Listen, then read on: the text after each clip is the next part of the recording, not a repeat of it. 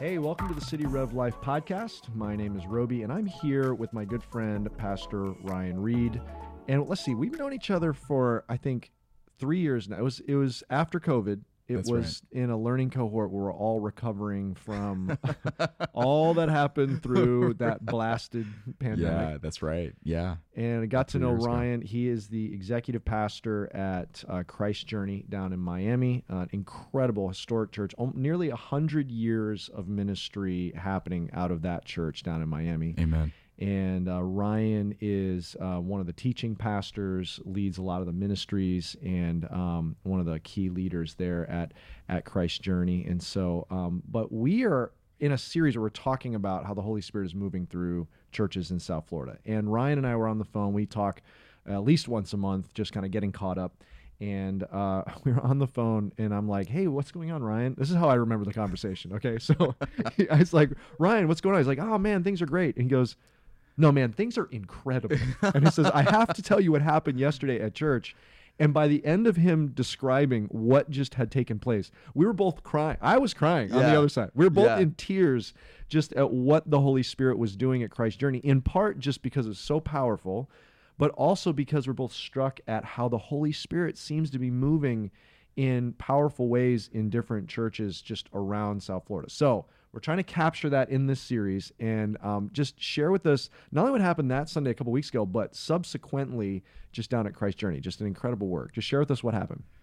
Well, thank you so much, Roby, and thank you so much for inviting me to be part of this podcast today. I remember that conversation on the phone exactly like you said it. I remember you were like, so tell me what's going on. And when people ask me that question, I'm always tempted to say, oh, everything's fine. Life is going well. And I just had this like overwhelming surge of, man, life is amazing right now. And life at church at Christ Journey is amazing. We're experiencing this fresh movement of the Spirit. And I think for the next 20 minutes, I just word vomited all over you about what we had experienced the previous day. It was incredible. I was glued. If it was word vomit, it was amazing. I got so lost in the moment talking with you that day. And then I remember after we finished the conversation, after I finished my piece of the conversation, there was this pause, and you said, Ryan, we're experiencing the same thing as City Rev. And I know some other guys that are also experiencing the same thing in their churches. And so that clued me in to think, okay, wait a minute, like the Lord is doing a fresh work in South Florida, in our churches, in Miami-Dade, in Broward, in the region. And so, for years at Christ Journey, we've been praying for this. And I know you've been praying for this as well. There have been leaders and pastors and churches praying for revival. In fact, I've heard this story. I don't know if this is, has become apocryphal over the years, legendary. Over the decades. Yeah, it's almost like a legendary story now. But there's this story of Corrie ten Boom, the famous Holocaust survivor, who was flying over South Florida, and she looked out the window and she pointed to Miami and she said, one day revival is going to break out there and it's going to change the world. Oh man. Yeah, that was decades ago. And so may it be so. And for us, we've been praying for that. And we've had these, when I first came on board on the pastoral team at Christ Journey about 8 years ago now, there were these pockets of prayer groups that had been meeting. And some of the first words that I heard come from the leaders of these groups were, we're praying for revival. We're praying for God's fresh move of the Spirit. So this has been years in the making for us.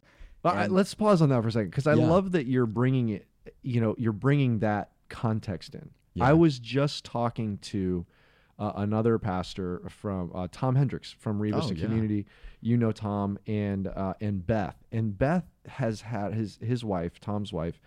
She has a group of ladies up in Fort Lauderdale, Rivas, that have been praying for revival for years. Amen. A few weeks ago, I talked to the pastor's wife that I grew up under. Her name is Betty Jean Carswell, and she was at Sheridan Hills and at the pastor that I grew up under. And she's been praying for revival and experiencing and seeking after it down in South Florida for since the 60s and 70s. And so it's just I think that you bring up that context. there has been generations Amen. of faithful believers praying for a mighty work. And there's no question. I mean, the Holy Spirit has moved in ways Amen. throughout for generations. Every Right. generation has seen that. But we all, for generations, have been praying for something even more sweeping. You know? Yes, And I think yes. so when we're seeing a unique season, we want to press into it. We do.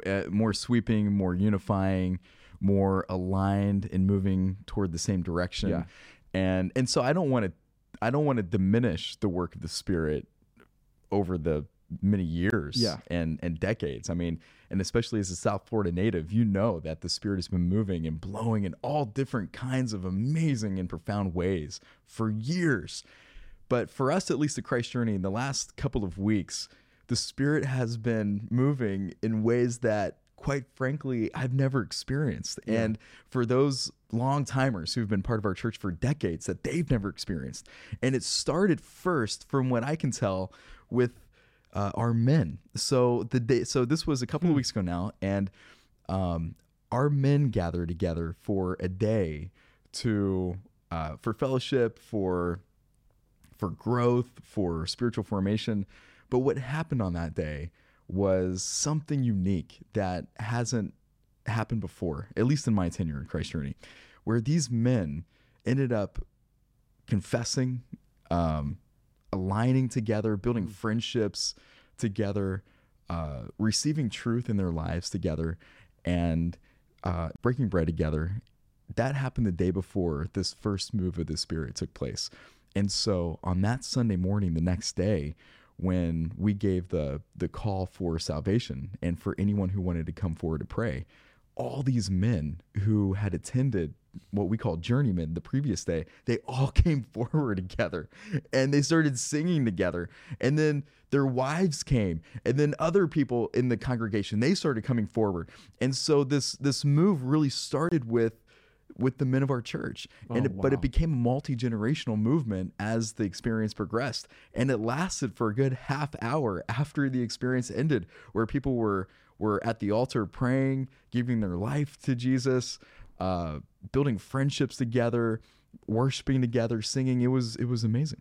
So, and that's in context for Christ's Journey, that so there's some churches that might be kind of their worship style, Right. For like that's maybe what they do, that's kind of the worship style. But in Christ's Journey, that was a spontaneous, powerful, unique moment. Amen. That Yes. was not something that's the norm. Like people coming forward and singing after the service was already supposed to conclude, people sticking around and praying and worshiping. Yes. I mean, it's not uncommon for people to come forward and Sure.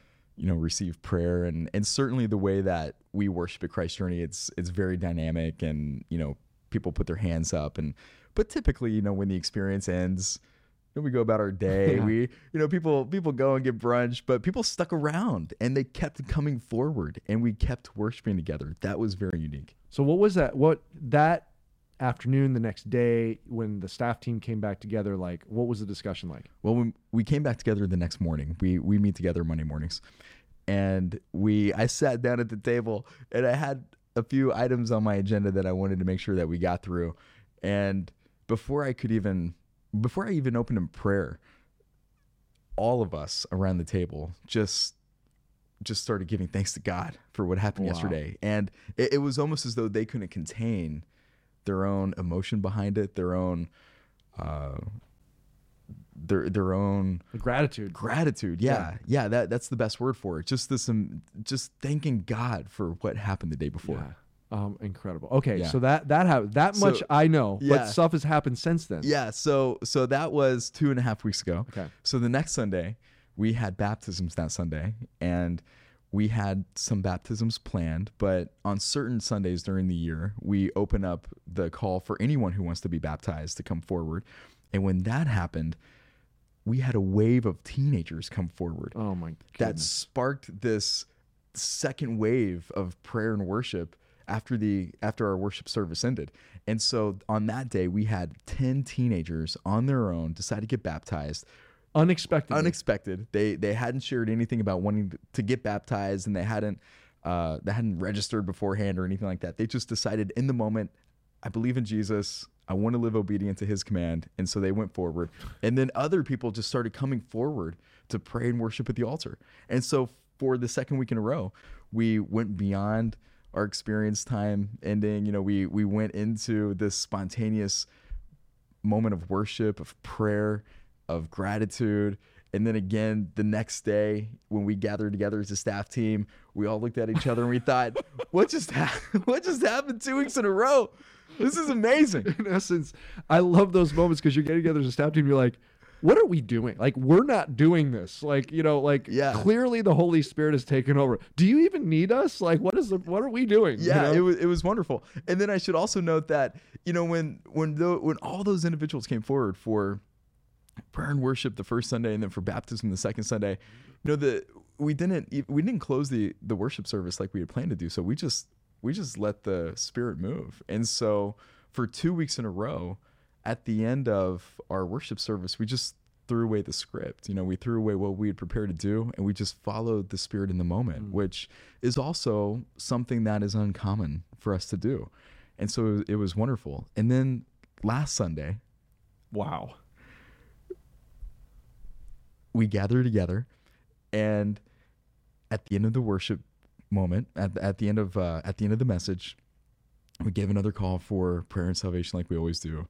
And this time, a whole wave of men came forward again to give their life to Jesus, to pray, to worship, and filled the aisles on the sides and in the middle were filled with men wanting to come forward to pray. And I'm just looking at that in total awe and wonder of what the Spirit is doing, the refreshment, the new fresh wind, fresh fire. I mean, I can't describe it. Like, I'm still finding words to describe what we're experiencing right now. But I think for me in particular, what it's done for me is the Spirit has been convicting me personally on my own expectations. I think, you know, Roby, we've known each other for a few years now, and a lot of our conversations are about revival in South Florida. Right. You know, we want that. We've been praying for that. And my heart wants that so desperately. But I think in my mind, I've settled into a kind of expectation for Sundays, for my church, for our people. And the Lord's been moving, like I said, for a long time. I mean, we have salvations every Sunday. The baptistry is always full. But I don't know. Like, I think I had grown complacent to expect only what I had seen in the past. And so part of the conviction that I've experienced in the last couple of weeks has been the Spirit moving in me to say, I want to do more. I want to do more. Follow me into more. Stay obedient with me into more, because I want to show you more than you can ask or imagine.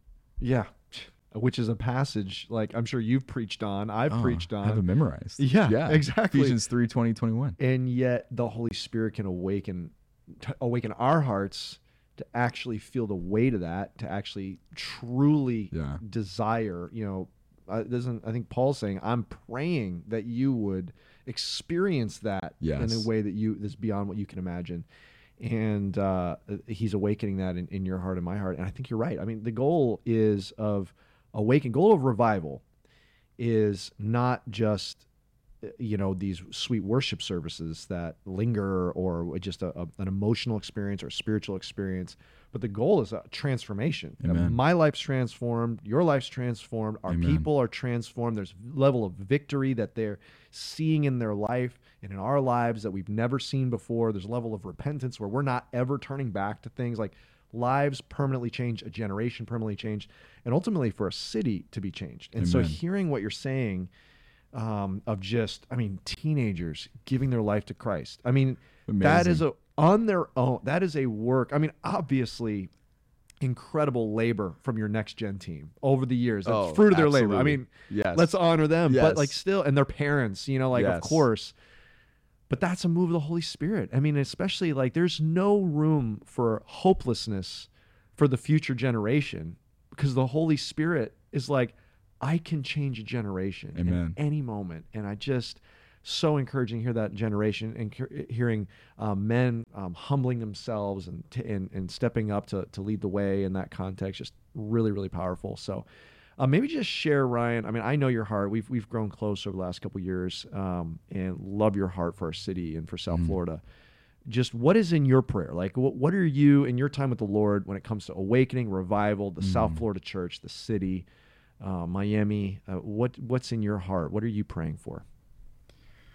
Well, I think that prayer, it needs to begin in my own heart first. And so I'm praying for the Lord to awaken in me a fresh vision, a vision for more, a vision that's wider than what I've had. I want to stay vulnerable and tender to that. I want to make sure that my heart and my mind stay clean.